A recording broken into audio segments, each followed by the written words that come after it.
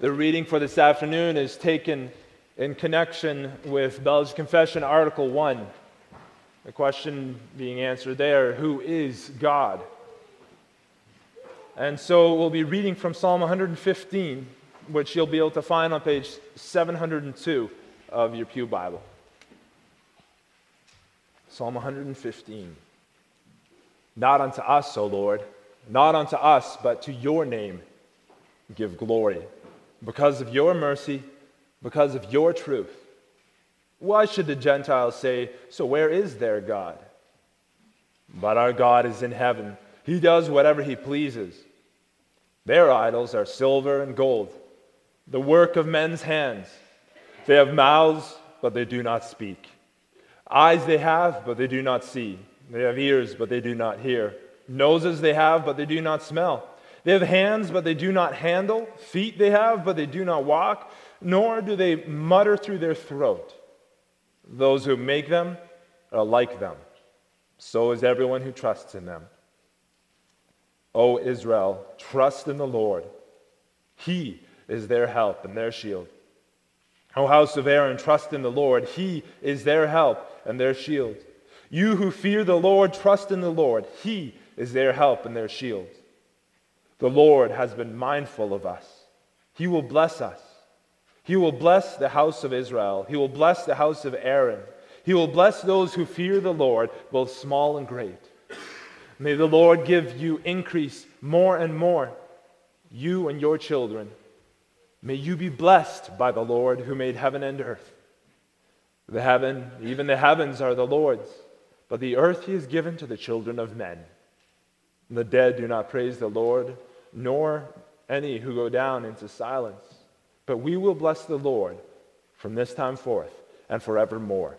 Praise the Lord.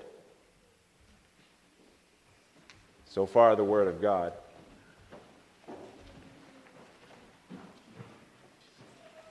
So now we'll also be reading the summary of the doctrine of God and the eternal salvation of man, which we can find in the Belgic Confession, which you'll be able to see on page 499 of your book of praise. We'll be reading from Article 1. Article 1. There is only one God. We all believe with the heart and confess with the mouth that there is only one God, who is a simple and spiritual being. He is eternal, incomprehensible, invisible, immutable, infinite, almighty, perfectly wise, just, good, and the overflowing fountain of all good. Beloved congregation of our Lord and Savior Jesus Christ, who is God to you? What is your idea of God? In our world today, there's often a funny view of God. Putting aside those who reject him completely, you can basically break the rest down into two parts. First, you have the God who started the world spinning. A God who flipped the hourglass upside down or winds up the watch, and he stands back and he's basically watching the sand run down from a distance, if he's there at all. This is the God that most of the secular world believes in. Your neighbor, the average guy walking down the street, and the average person you meet doesn't think much about the divine at all. You ask on a university campus, do you think there's a God? Maybe, maybe not, I don't really know. It doesn't affect me in my day-to-day life, so it's not important to me. I don't feel like he's particularly involved with me. Second, you have a God who is involved with the world. He started everything and now he upholds everything. And it's not just the laws of nature that he's involved with upholding, but he's intimately involved with our day-to-day lives. Which God do you believe in? The latter is the God that is spoken of in our psalm today. That is the God in whom we put our trust. Not to us, O Lord, not to us, but to your name be the glory because of your love and faithfulness. We have a God who is loving and a God who is faithful, a God who's involved. We have a God who is. And at the end of the day, that's who it's all about. It's all about our God. We owe everything to Him. And to Him belongs all glory, power, and authority. Our God is.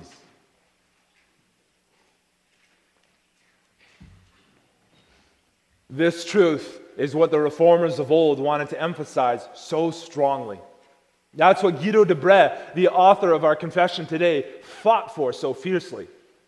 He wanted the people to return to a right understanding of God, not a God who is far away and distant, not one who needed the priests to mediate for them, but a God who is powerful, who is ever present and good, a God to whom they could come. When he wrote this confession, it was during a time of fierce persecution. The Netherlands were under the control of Spain, and the Spanish fought with all their might to stamp out Protestantism. But de Brès and the other reformers stood fast, and he desperately wanted to show those who ruled that this was no small thing for him to do. It wasn't for no reason that he held to the Reformed faith, but it was because it was his firm conviction. As he wrote, along with all the others who held to it, they would rather offer their backs to stripes, their tongues to knives, their mouths to gags, and their whole bodies to fire, rather than deny the truth expressed in this confession. And many of them did. Because of that, he did not keep his beliefs to himself. Instead, in defense of Reformed people everywhere, in the face of mounting persecution and mounting slander against them, he snuck up to a castle wall and he threw this confession, our Belgic Confession, over the castle wall in the dead of night, to be sent to King Philip of Spain. De Brès later died for his beliefs. He was tortured severely, and on the 30th of May, 1567, he was hanged. But he wasn't hanged before this confession spread throughout the Reformed world. A confession of a man with all of the natural fears of men, but a man with a boldness given to him by God. And though his flickering flame went out, through his work and the work of so many others, the Holy Spirit stoked up a fire that turned into a blaze, which spread across the continent and spread across the world. This confession that he made is a confession that each and every believer ought to make. Consider what you hold in your hand today. This confession based on the summary of Scripture, scriptural truths that are dear to our heart. Do you believe in it firmly enough to die for it? Many did. This is a confession that every believer ought to make. And it begins with a statement about God. This is a fitting way to begin a confession of faith, and it's the foundation for all our belief. To say that God is forms the basis of all true religion. As we read in Hebrews 11, verse 6, that the one who comes to God must believe that He exists, and that He is a rewarder of those who diligently seek Him. De Brès begins, we all of us, everyone who I'm teaching, interacting with, we all believe with the heart and confess with the mouth. You'll notice that that's a quote from Romans 10. We all believe with the heart and confess with the mouth that there is only one God. This established the foundation of what he stood on, the bedrock. And indeed, this establishes the basis of biblical religion. As we read in the famous Shema passage of the Old Testament, Deuteronomy 6, verse 4, "Hear, O Israel, the Lord our God, the Lord is one. There is only one God, and besides Him there is no other. He's not divided into parts, but he is unity in Trinity and Trinity in unity. As we read in our psalm, all the other gods that we set up in our lives are hopeless in comparison to him. For all others, their idols are silver and gold, the work of men's hands. They have mouths but do not speak, eyes but do not see, ears but do not hear, noses but do not smell. They have everything that makes them look like human, everything that makes them look like they would be able to interact with this world, and yet they are impotent.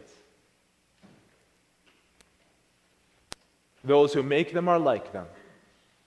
So is everyone who trusts in them. Nothing else that we lift up in our lives compares with our God. Nothing else is worthy of our worship or worthy of a number one place in our lives. Nothing else deserves such a prominent position. What do you make sacrifices for in life? What do you sacrifice for in life? Your money, successful career, material possessions, the perfect family, the reputation that stands out over and above everyone else's. These things at the end of the day do not speak, do not comfort you, and they don't direct you. They do not hear your pleas for mercy in your times of distress or your cries for comfort in times of sorrow. Their feet are immobile. They don't fly swiftly to your rescue. They are dead things. And those who elevate worldly things to such a position of worship and sacrifice will become like them, empty. But our God is. He is a God who is in control of everything, who loves his people enough to share about who he is in his word, to send his Son to redeem them, to send his Spirit to sanctify them, the God who calls people to himself. He is a God of the most perfect attributes, and these are the ones which are brought forward in our Belgic Confession today. Our God is a simple and spiritual being, not made up of many parts. We read in John 4, verse 24, God is spirit, and his worshipers must worship in the spirit and in truth. And what a beautiful truth this is for us. As God is spirit, that means he can inhabit all planes of existence at the same time. He can be anywhere and everywhere at the same time. We need never feel far from God because God is. God is the one who is there. He is eternal. We read in Psalm 90, verse 2, before the mountains were born, or you brought forth the whole world from everlasting to everlasting, you are God. God is not bound by time. Whether we're young or we're old, God is always present. God is always present. He is the God who is and was and is to come. And while this era in human history might feel like it's unfolding in a frightening or uncertain way for us, he's in control of even that. No part of the future is out of his view. And when we come to him, no part of our past can escape his forgiveness. He is eternal. He's also incomprehensible. This is not to say that we have no idea of who God is. He revealed himself to us through the Bible. In Scripture, we have everything we need for our salvation. That being said, we can only grasp the tiniest part of the immensity of who God really is. He is infinite and his ways are beyond understanding. But we can know this. Psalm 31, verse 15, my times are in his hands. When this world seems to be out of control or far too dark or senseless, our God is so far beyond it. Our God extends from age to age. He can make sense of it because he can grasp all of it within the infinite workings of his mind. He's working it all for good. Now, the fact that he's incomprehensible might make people a little bit nervous. The fact that he's so far beyond might make them think maybe he's working on a different agenda and he says something to me, but he's going to change his mind partway through. But in case we had a reason to hesitate, beyond that, taking into account who he is, we also confess that he is immutable. This means he is unchanging.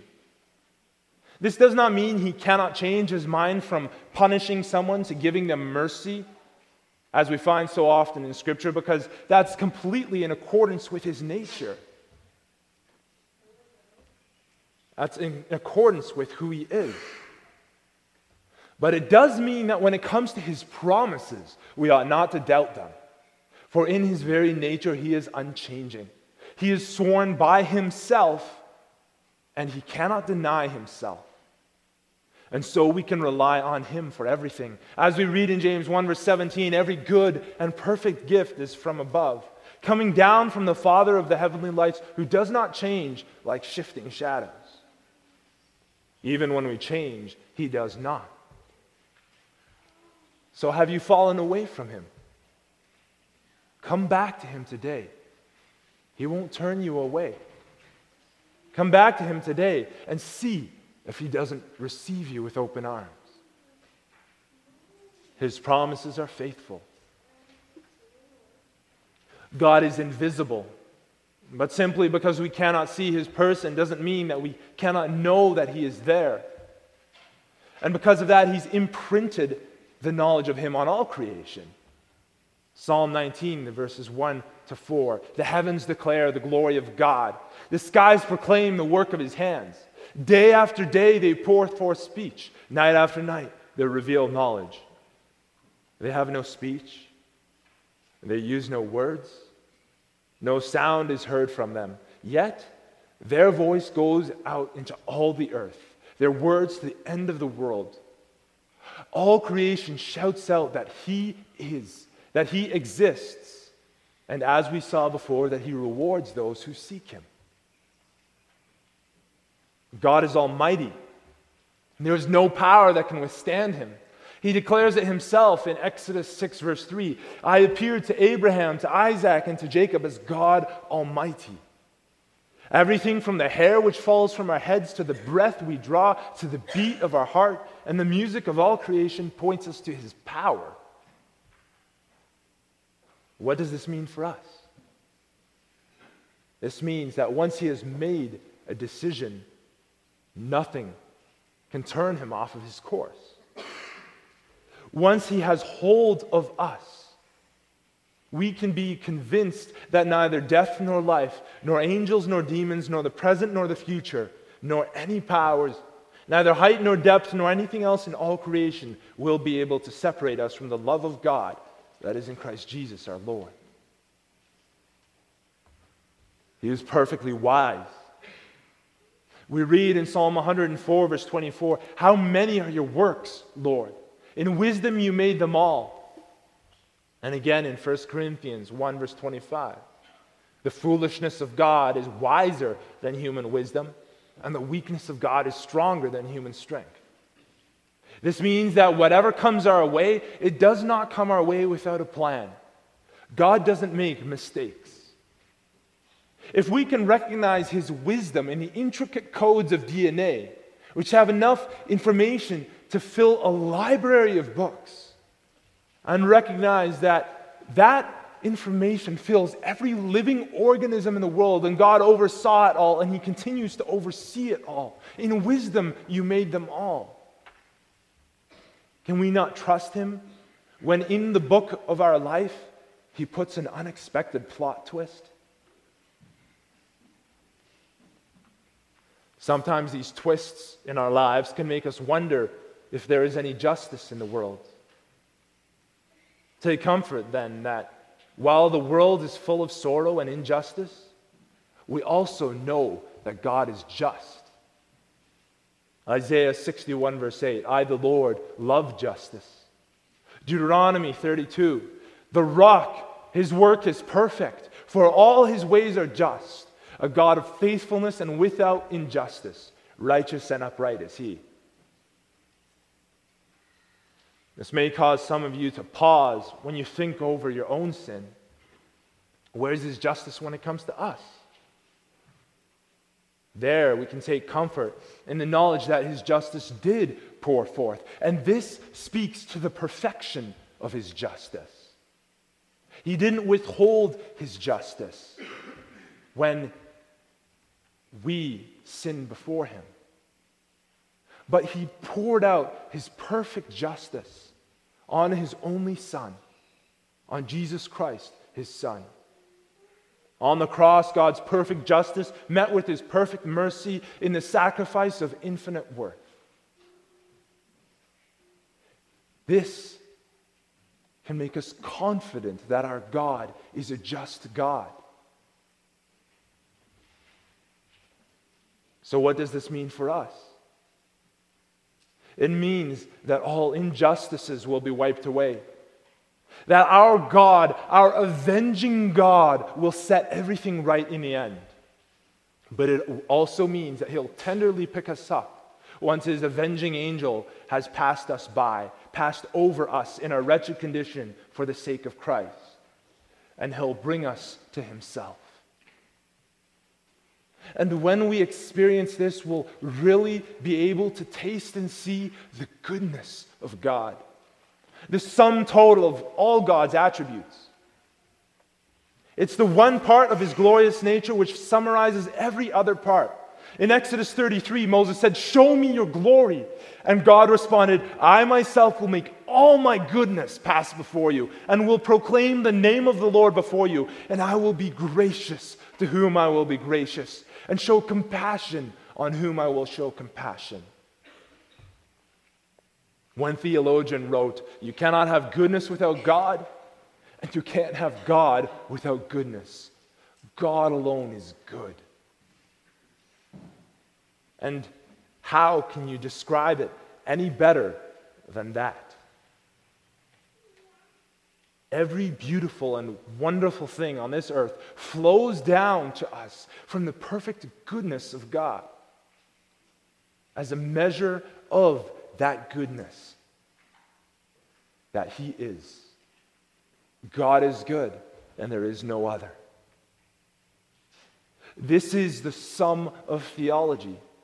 This is our God. We have a God who is, who was, and is to come. And he is perfect in all his attributes, and he's loving in all his ways. Can you keep this to yourselves, brothers and sisters? Can you keep this secret? I better hope you can't. I pray that because you recognize him as infinite, almighty, perfectly wise, just, good, and the overflowing fountain of all good, you wouldn't be able to hold your tongue when it comes to praising him, to trusting him, to talking about him with your family members, to talking about him within your own home even. That like the psalmist in our psalm, today you would say, "O Israel, trust in the Lord. He is their help and shield. O house of Aaron, trust in the Lord. He is their help and shield. You who fear the Lord, trust in the Lord. He is their help and their shield." But more than that, you would shout to the world, "The Lord has been mindful of us, and he will bless us. He will bless those who fear the Lord, both small and great." With this God who is your help and your shield, you can cry out to the world, beginning in your own home, but going far, far beyond that, saying, "Wake up and see. There's chaos and tyranny to fight. There's wickedness to destroy. I have a God who has equipped, who does equip, and who will equip me to fight these things. I have a God who uses me as an instrument in fighting these things, both within myself and to come as an aid to those who are around me. Let me contend with the world, because God is, and there is no other, and he is on my side. I will sing his praise from this time forth and forevermore. Praise the Lord. Amen.